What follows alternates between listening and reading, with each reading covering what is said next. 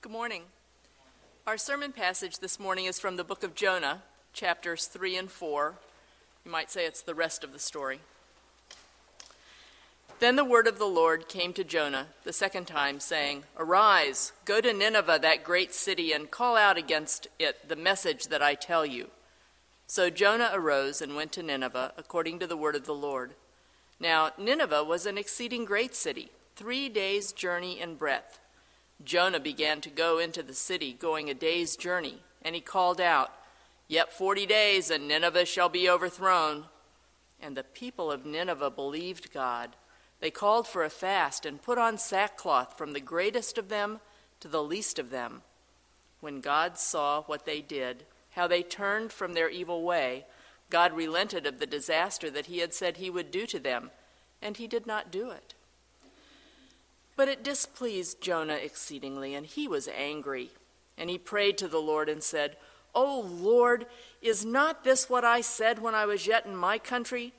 That is why I made haste to flee to Tarshish, for I knew that you are a gracious and merciful God, slow to anger and abounding in steadfast love and relenting from disaster. Therefore now, O Lord, please take my life from me, for it is better for me to die than to live." And the Lord said, "Do you do well to be angry?" Jonah went out of the city and sat to the east of the city and made a booth for himself there. He sat under it in the shade till he could see what would become of the city. Now the Lord appointed a plant and made it come up over Jonah, that it might be a shade over his head to save him from his discomfort. So Jonah was exceedingly glad because of the plant. But when dawn came up the next day, God appointed a worm that attacked the plant so that it withered. When the sun rose, God appointed a scorching east wind, and the sun beat down on the head of Jonah so that he was faint. And he asked that he might die and said, "It is better for me to die than to live." But God said to Jonah, "Do you do well to be angry for the plant?" And he said, "Yes, I do well to be angry, angry enough to die." And the Lord said, "You pity the plant for which you did not labor, nor did you make it grow, which came into being in a night and perished in a night. And should I not pity Nineveh, that great city in which there are more than 120,000 persons who do not know their right hand from their left, and also much cattle?" This is God's word.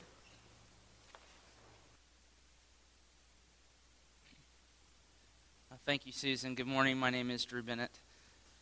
I'm one of the pastors here at Church of the Redeemer. We have been looking this summer at a series on the call that God has given to us as His people, His church, to missions and also to mercy. And so we've just been looking at what it means for us for God to have a mission, and for us as His people to be called to join Him in that mission. And today we're going to take a slight detour.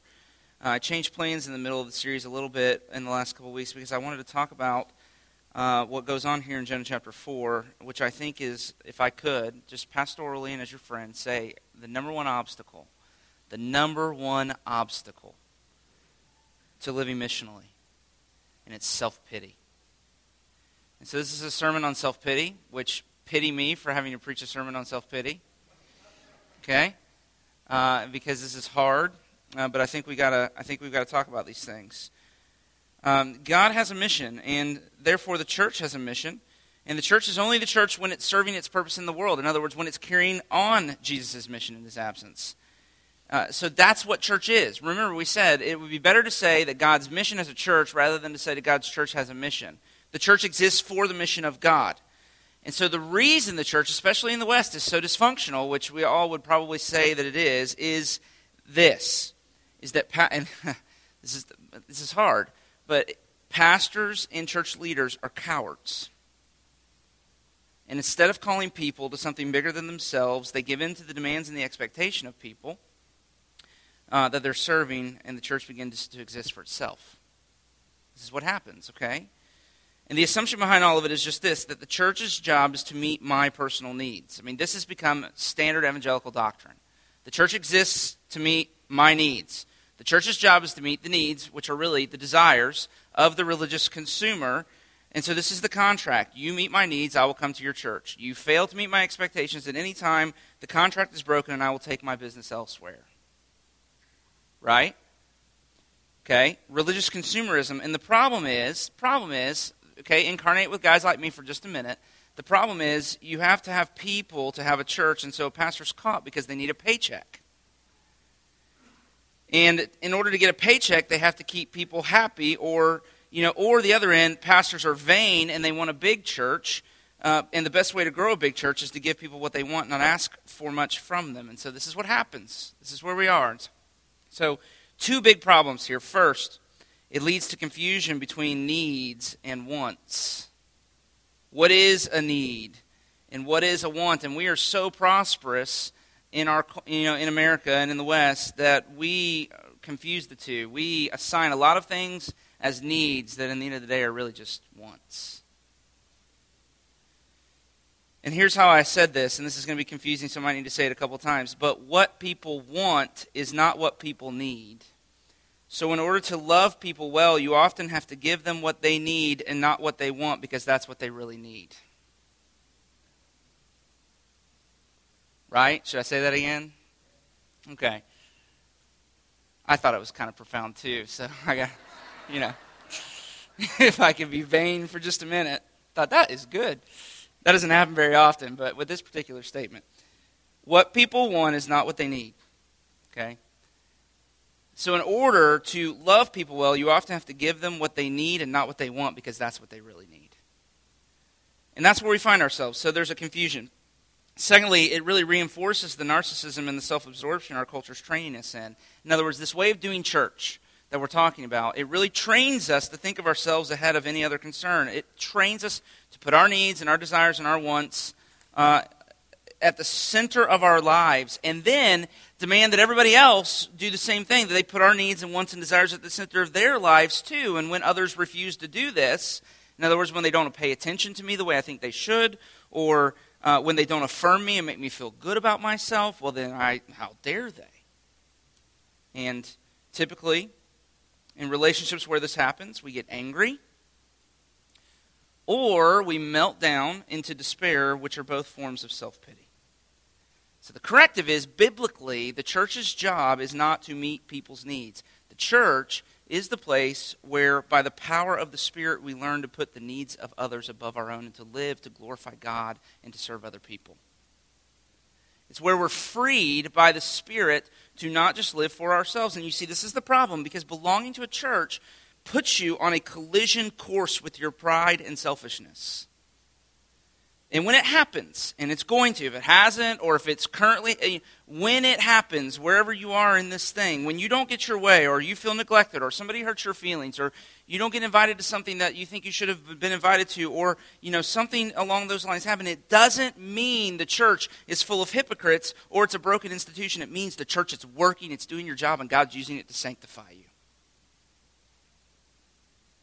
We got to retrain ourselves to think this way. And so in order to live missionally, there has to be a measure of self-forgetfulness. You have to stop thinking about yourself. You have to stop worrying about how your needs are going to be met. Stop feeling sorry for yourself when people turn out to be sinners and disappoint you, which is going to happen over and over and over again. And the irony is that religion doesn't do anything to weed this out of the heart. If anything, it's like Miracle-Gro for pride and selfishness. Do you know that? Religion is like Miracle-Gro for pride. It is. And for that to be funny, because that's serious. It is. It's like Miracle-Gro for self-pity and pride.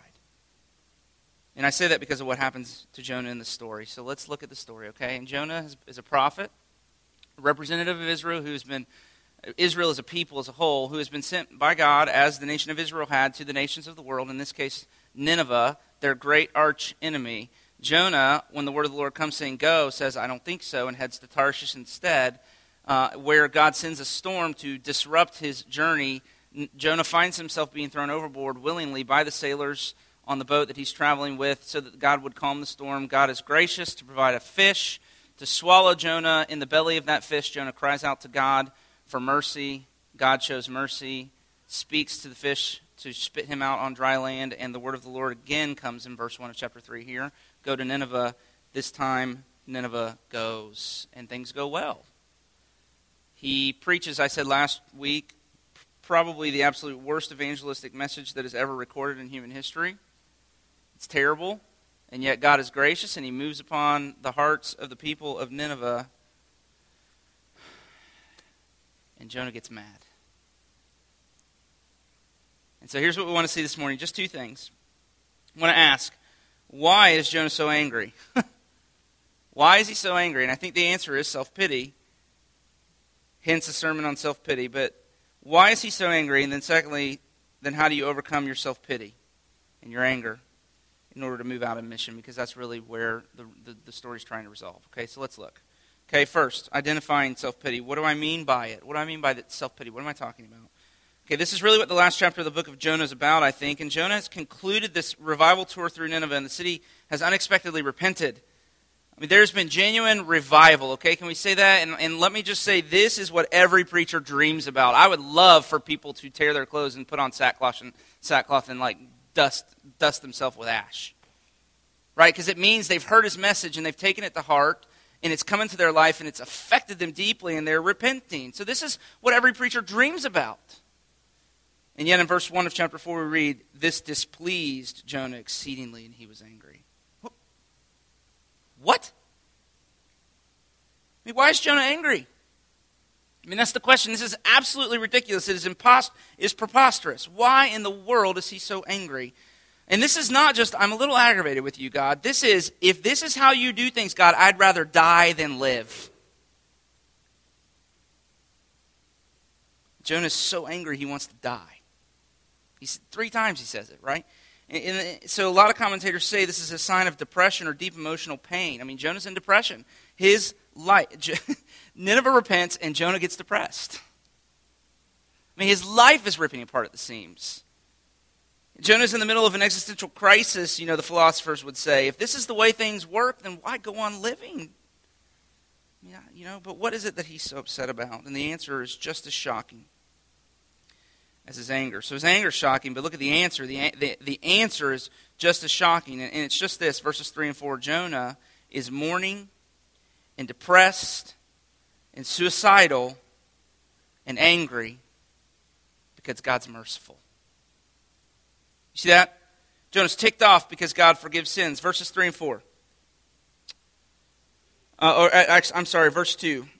You are a gracious God and merciful, slow to anger and abounding in steadfast love, relenting from disaster. And this is why I made haste to flee to Tarshish. So, see, now we finally get to the root of Jonah's disobedience in the first place. He says, this is why I didn't obey you. This is why when you said go to Nineveh, I went to Tarshish, because I knew you would do this. I knew this would happen. I knew you would be merciful and you would forgive these people, and I couldn't live with that. So Jonah can't live in a world where God shows steadfast love to repentant sinners. And that's gross. But why should it upset Jonah so deeply? Why wouldn't he rejoice at Nineveh's salvation? What's going on? And the answer is self-pity.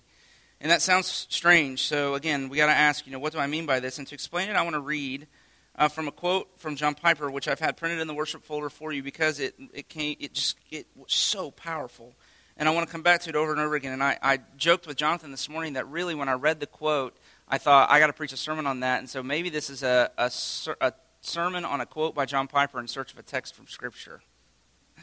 But I hope not, because I think all these things are connected here. And what Piper does is he connects self-pity to pride. It's Jonah's pride that's been injured. His identity, his whole sense of who he is crumbling on the other side of this event. And this is what I think John Piper describes very clearly, and then the text also relates. So let's look at this quote for just a minute. It's printed for you there. John Piper says, the nature and depth of human pride are illustrated by comparing boasting with self-pity.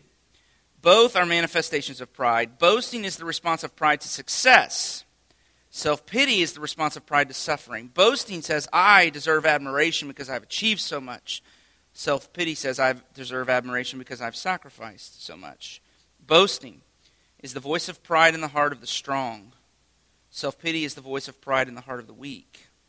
Boasting sounds self-sufficient. Self-pity sounds self-sacrificing. The reason self-pity does not look like pride. In other words, we don't often identify. You wouldn't look at Jonah here and think pride.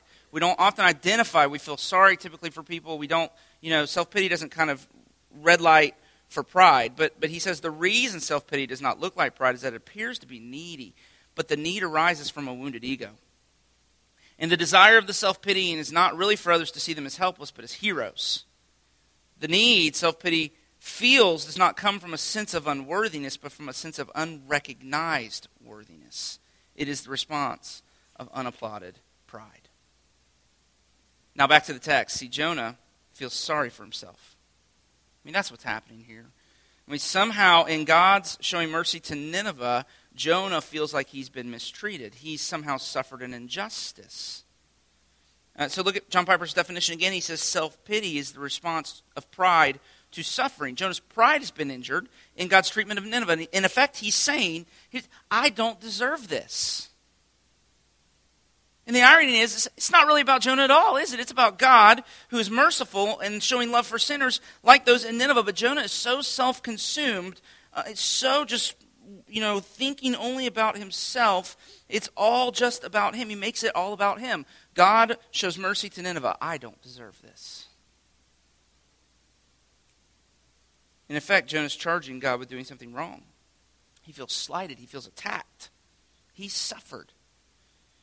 And what in his mind has God done wrong? I think it boils down to this. In Jonah's mind, God is not treating the Ninevites as they deserve to be treated. They deserve, in his mind, worse than they're getting. They deserve to be punished. They're the bad guys. They deserve hellfire and brimstone. But also, see, God is not treating Nineveh as Nineveh deserves, but in the process, God is not treating Jonah as he deserved to be treated. He's the good guy. He deserves to be treated better. He deserves vindication. And this is why Jonah's world is splitting apart. The bad guys are being rewarded and the good guys are being punished. And if you're a bad guy, that's great news. But if you consider yourself one of the good guys, it seems unfair. I mean, why go through the trouble of doing things this way anyway? I mean, if it doesn't make any difference in the way things end, Poor Jonah. Don't you feel sorry for him? I mean, how dare God do that to him? I mean, he's like a child in the middle of a temper tantrum. And that's how he's characterizing himself here. And this is where I think John Piper, what he has to say about self-pity is really so helpful, at least it was for me, because first he recognizes that self-pity is rooted in a neediness and there's a pride and self-absorption that is native to the soil of our hearts. And what happens is this pride gets offended in some way and it creates a neediness. There's an inner emptiness that kind of stems out of this. And it seems to me we know this to be true. Lecrae, if you're into Christian rap, you know he's a Christian rapper, which he's great. Josh Nicholson, thank you for turning me on to him. It's been a lot of fun.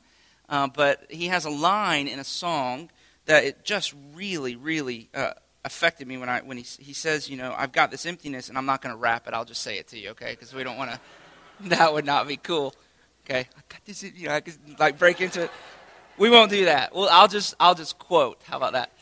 He says, I've got this emptiness inside that's got me fighting for approval because I missed out on my daddy saying, way to go. Now, that's very insightful.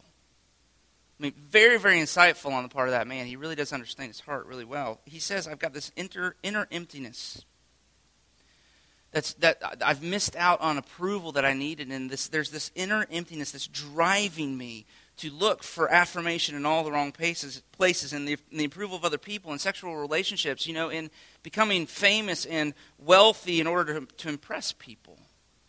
And I think if you look closely enough, you'll find this theme kind of woven into a lot of the stories that we tell as a culture. I was thinking of one movie in particular where this was really powerful. And dads, if you have sons and you've not, you need to rent Cloudy with a Chance of Meatballs. You need to sit down with that movie and watch it with your boys.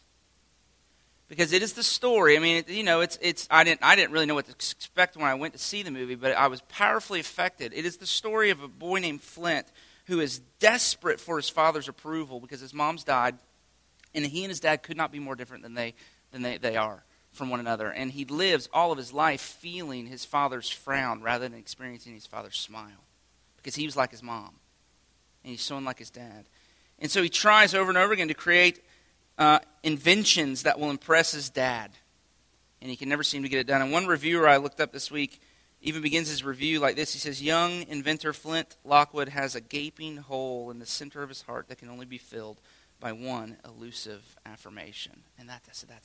Yeah. I mean, that's what John Piper's saying. That's what the Bible is trying to teach us, that all of us, we have this gaping hole in the center of our hearts that we're trying to fill. So like Flint Lockwood, this inner emptiness drives us to seek affirmation from anybody who will give it to us. And when we get it, when we are affirmed, it produces pride. There's boasting, as John Piper says and as the Scripture says.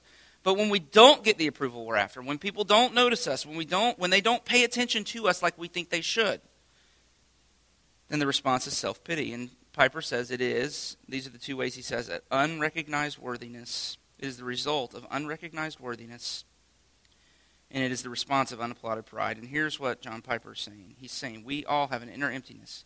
We have a psychological need that is driving our lives, a deep desire for approval, for applause. And one of the ways we go about trying to satisfy this need is to do good things so that others will recognize and praise us for them, especially at the very, very core of our lives, so that God will recognize the good that we've done and he will applaud us for it. We become moral, and we follow the rules, or we make some great sacrifice, or whatever the case may be, or we do something for the cause that others aren't willing to do. We choose a life that is harder and more demanding than others are willing to live because we want people to see us as heroes and to applaud us. And when they don't, when I've worked hard and my kids are well behaved and people don't compliment them or they dare to criticize them, or when I spend the afternoon cleaning the house and making sure everything's put away, and I've been working so hard while Ashley's been out playing with her friends all afternoon, and I've been home with the kids, and she dares to come home and not notice and not compliment me,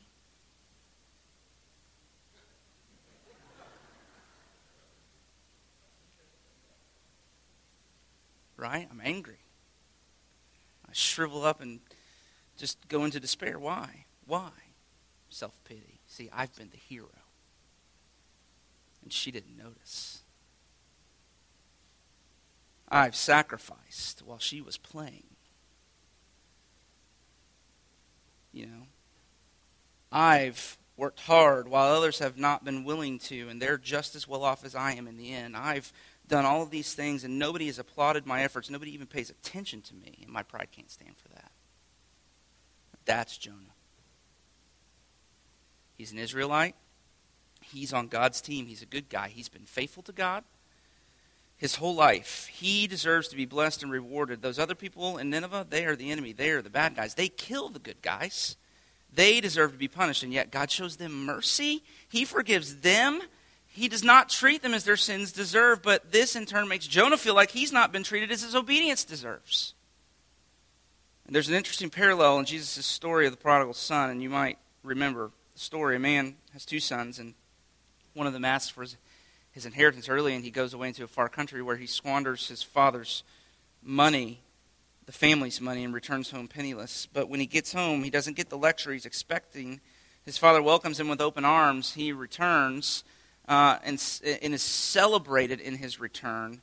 The father kills the fatted calf and throws a party for the whole village. And then the older brother, the firstborn, like me, comes home from working in the field. See, they're partying, he's been working. He's insulted. He refuses to go in and join the party. So his father comes out to ask him what is wrong, and out of nowhere, if you read Jesus' story, he just explodes on his father and begins to accuse him of favoritism. His father's love and acceptance of his brother feels like a rejection to him, and it's an insult. And why is he insulted? He says, all of these years I've slaved for you and never disobeyed your commands, and you never even gave me a goat to celebrate with my friends. This son of yours comes home wasting your money, and you kill the fatted calf for him? See, it's self-pity. He's responding to unrecognized worthiness. See, I'm the good son. I'm the good son. He's the bad son. And you're rewarding him and not me. The party should be for me. You should be celebrating me, not him. See, this is unapplauded pride. All these years I've been working hard. I've been slaving for you, and you've not noticed. You've never said, good job. And this is what we're talking about. You see, there's a couple of things that happen in this. And the first is, if you really give yourself over to this, and if you live in self-pity like this, it really distorts your reality. It's like a lens. You know, if you put on a glasses with a purple lens and then you look through them, everything looks purple, right? This is like how this works. Self-pity will distort your view of things. You're likely to develop a martyr syndrome. You know what that is, right? You know what, when we talk about a martyr, you act like you've been victimized in order to get sympathy from other people, because what you need is the recognition. You need people to say, oh, I'm so sorry. Oh, you're right. That's terrible. Right? Why? Because what is it? You've been unapplauded and you're looking for the affirmation. So you get a victim, you get a martyr syndrome. You begin to assume, it distorts reality. You begin to assume other people's motivations. You'll caricaturize people and cast them as the bad people who are just mean, which will lead you to despise them. But what's really going on is your pride's been wounded, and it's a defense mechanism. This is what's happening. And the elder brother in Jesus' story accuses his father, you're not a good dad. You're not generous. You don't love me. He believes that. That's his version of reality. And nothing could be further from the truth, because what does the father say? He says, son, all I have is yours. Nothing you're accusing me of is true. So it distorts your reality, but then secondly, it exposes your motivation. In other words, when I do something and nobody applauds me, or I feel underappreciated and I just get sullen and sulky and feel sorry for myself and throw a pity party and all of that, then it exposes that all along in doing the good things that I've been doing, my goal has been this, my goal wasn't to love God, my goal wasn't to love other people. I've been doing these things to try to get people to applaud me, and they haven't. I mean, this is really ugly. You with me? This is ugly. But the worst part is it will absolutely destroy your ability to live missionally. It's the self-destruct button on the panel, on the control panel. And the lesson Jonah's teaching us in this part of his story is just this, that both Jonah and the elder brother in Jesus' story, they're both doing good things. Jonah's a preacher, okay? Jonah's a preacher, and the older brother, he's the one that's been slaving in the fields and doing all the work while his brother's been away, screwing around and wasting money. I mean, they're both doing good works. But what's being exposed in both these places in the Scriptures is that the reason they're doing good works is to try to get noticed. Both Jonah and the elder brother, in both their respective places in the Scripture, are meant to be representatives of religious people. And this is what religious people do. They live moral lives to try to gain applause, either from other people or from God. They try to fill up the emptiness by being a good person. But by definition, okay, what we've been talking about all summer is to live missionally means you've got to be self-forgetful. You've got to stop thinking about yourself so much and start thinking about other people. And that's what religious people can't do. It's like Miracle-Gro. For pride. You just become self-obsessed.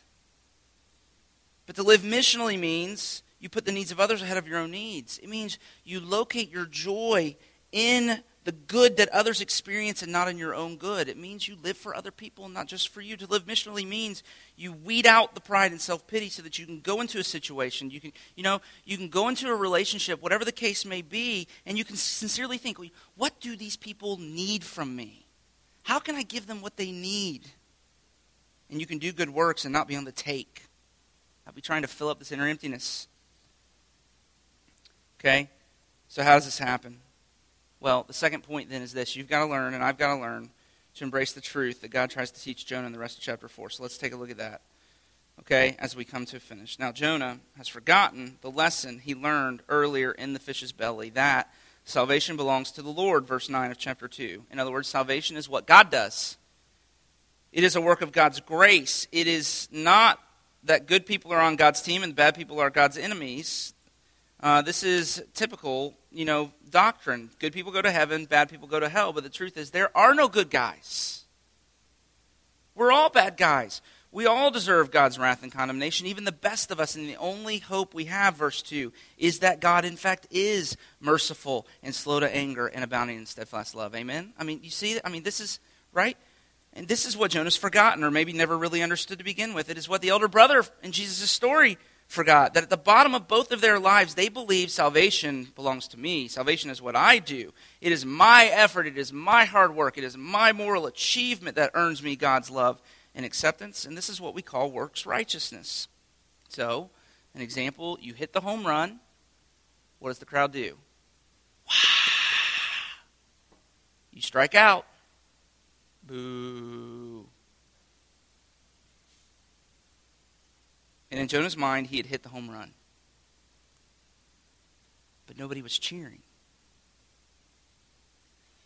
And that's why his world's falling to pieces. And if you, like me, can identify with what I'm saying, you can see where you're prone to boasting and hungering for praise and approval, or you're prone to self-pity, or you're bouncing between the two like I do. It just means that you're there's still a part of you that's not believing in the gospel, and you're still operating in a works righteousness system. And so this is the object lesson God takes Jonah through. We're told, verse 6, that God appointed a plant to shade Jonah from the sun, and the shade and the fruit cheered Jonah up. But then the next day, God appointed a worm that ate the plant, and then God appointed an east wind, a very hot wind coming off the desert mountains, that turned the heat up, and Jonah got very upset and depressed again.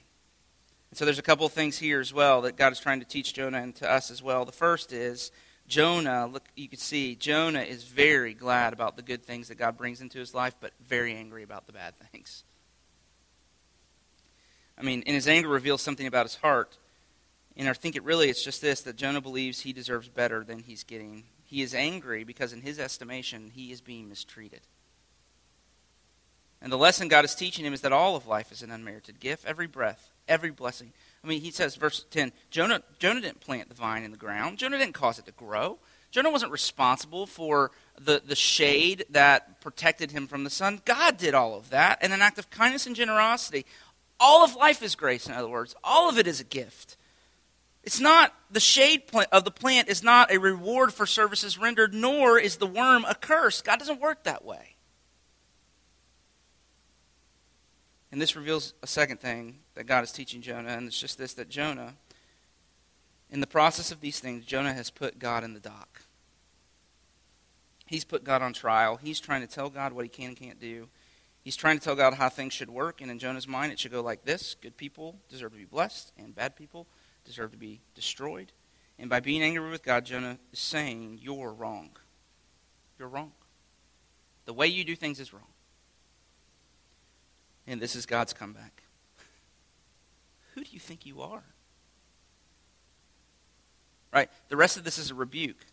So look here. I mean, I'm just going to kind of paraphrase what God is saying to him in this series of events. I'm not like you, Jonah.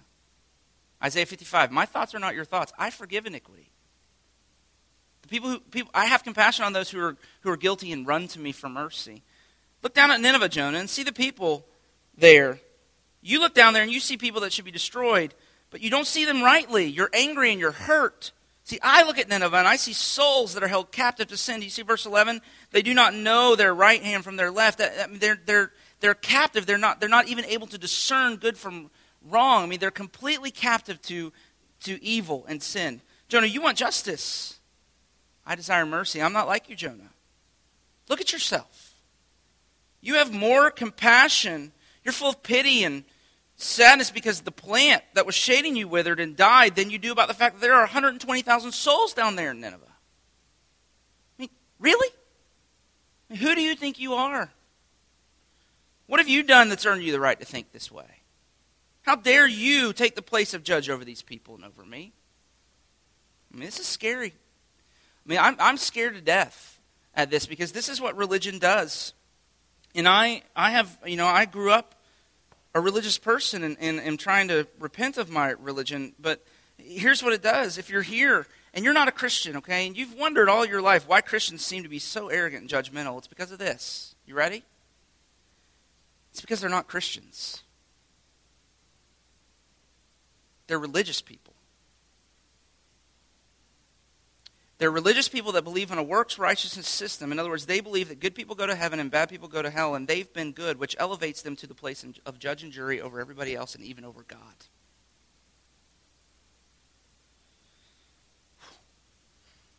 That gives me shivers. And the correction is just this. Salvation belongs to the Lord. Salvation is what God does. It's a gift. It's grace. It means you do nothing and God does everything. And we don't earn salvation through moral efforts or achievements. And if you're a Christian, it's not because you're a good person or because you come to church or do religious things.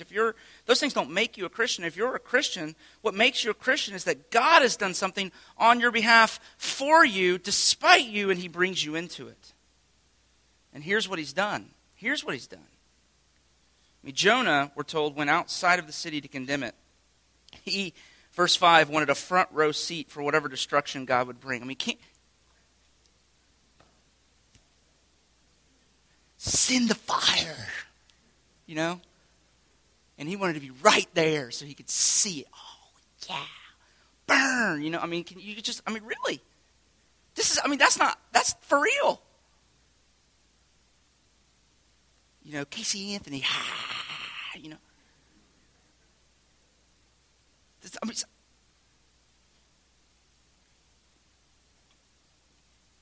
Jonah went outside the city to condemn it, but we're told in the scripture that there was another prophet who went outside of the city, and we read about him in Hebrews 13.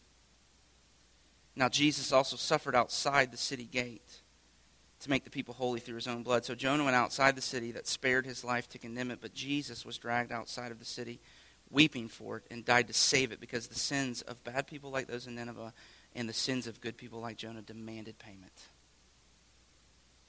But because Jesus was rejected and suffered, the Bible says that if we put our faith and trust in him, then we can have the praise of God.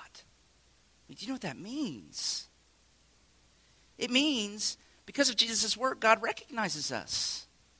This is what the scripture would teach. If you're a Christian, if your faith is in Jesus Christ, and so your sin became his upon the cross so that his righteousness can become yours, God stands to applaud you. And this is the approval that we really need, that we can only get in the gospel. And so here's what we learn. It is the gospel. The gospel has to fill up your inner emptiness. And if the gospel does that, if the love of God, see, this is a religious person, Jonah is, who's still trying to make his way on his own apart from what God has done. But if you turn away from all of your religious impulses to the truth of the gospel, which is salvation is of the Lord, salvation is what God does. It is an act of sovereign initiation and grace on his part. And when that becomes a reality to you, when you realize I'm not saved because of anything I've done, and if the love of God for you in Jesus Christ comes into your heart and you really begin to know it and to rely on it, then here's what will happen. When people applaud you, it won't really affect you. Why? You won't be addicted. You won't become addicted to it, always looking for the next hit. You won't do things for people to notice you or for the applause. Why? Because you have the praise of God. And that also means that when they don't applaud you, when you're ignored or even mistreated, it won't really affect you there either. It won't crush you. It won't cause you to despise the people who left you out. You'll still be able to serve others. You'll be just as joyful in those moments as if you got a standing ovation, because in the gospel, you have a standing ovation from the one that really matters. And he sees. And you see, the point of all of this is that only when your life is sourced, when your joy is sourced in the love of God and you're filling up the inner emptiness of your heart by the appropriation of what God has done for you in Christ Jesus, and not trying to fill up that inner emptiness by doing good things so people will notice, only when you turn away from all of that other stuff, even from religion, to the truth of the gospel, only then, when you know that, when it's there at the center of your life, only then can you truly go out and begin to live missionally and not selfishly. And that's why this is so important. And so let's pray that God would do that work among us, can we? Lord Jesus, probably more of us than are comfortable admitting would find a lot of ourselves in Jonah, sulking on the hillside, glorying in the suffering and pain that he looked forward to you bringing upon his enemies. But I just marvel. I marvel at the way the Scripture can just expose our hearts for us in ways that are amazing and yet fearful and strange and yet so clear. And I confess to you that as I looked at this passage all week long, I found so much of myself there, and I am deeply sorry forgive me. Forgive me for thinking I've done great things and that those great things have provided a record for me that makes me judge and jury of others and even of you. Forgive the arrogant boasting and pride that is the aroma of my life so many times, and also the self-pity and the self-regard that just drives me to despair.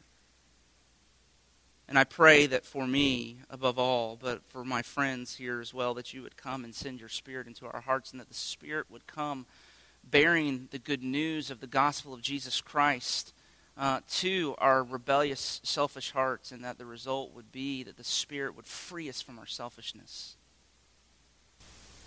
and would begin to work to make us people who would truly live for the sake of your glory and truly live to serve other people, and that the result would be a harvest of righteousness in our church, in our families, in our city, and in our world that we can't possibly imagine. Would you come and do this work in us for the sake of the work you've called us to in our city and in our world, that you might be glorified. Lord Jesus, come even as we sing now and whisper your love in our ears. May we sense the standing ovation of heaven that is awaiting us on the day we get there, even in these moments. And I pray these things in Jesus' name. Amen.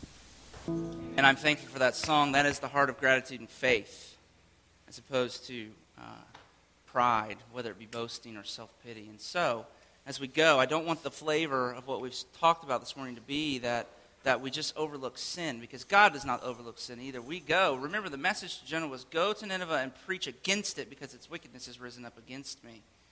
And so we go. If anything, God has given us a ministry of going to confront the sin of our city and confront sin in one another. And if that be the case, then even more so, we better have a source to plug our lives into, because you can be pretty sure you're not going to get the affirmation you're looking for from the people you're confronting about their sin.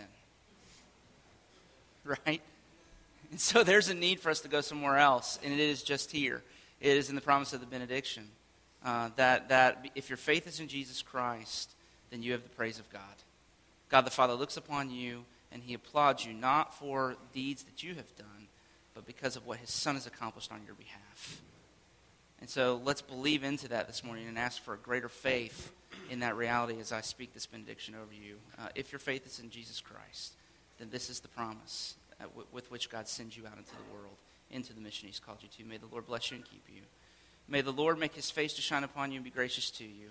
May the Lord turn his face towards you and give you his peace, both now and forevermore. Amen. Go in his peace.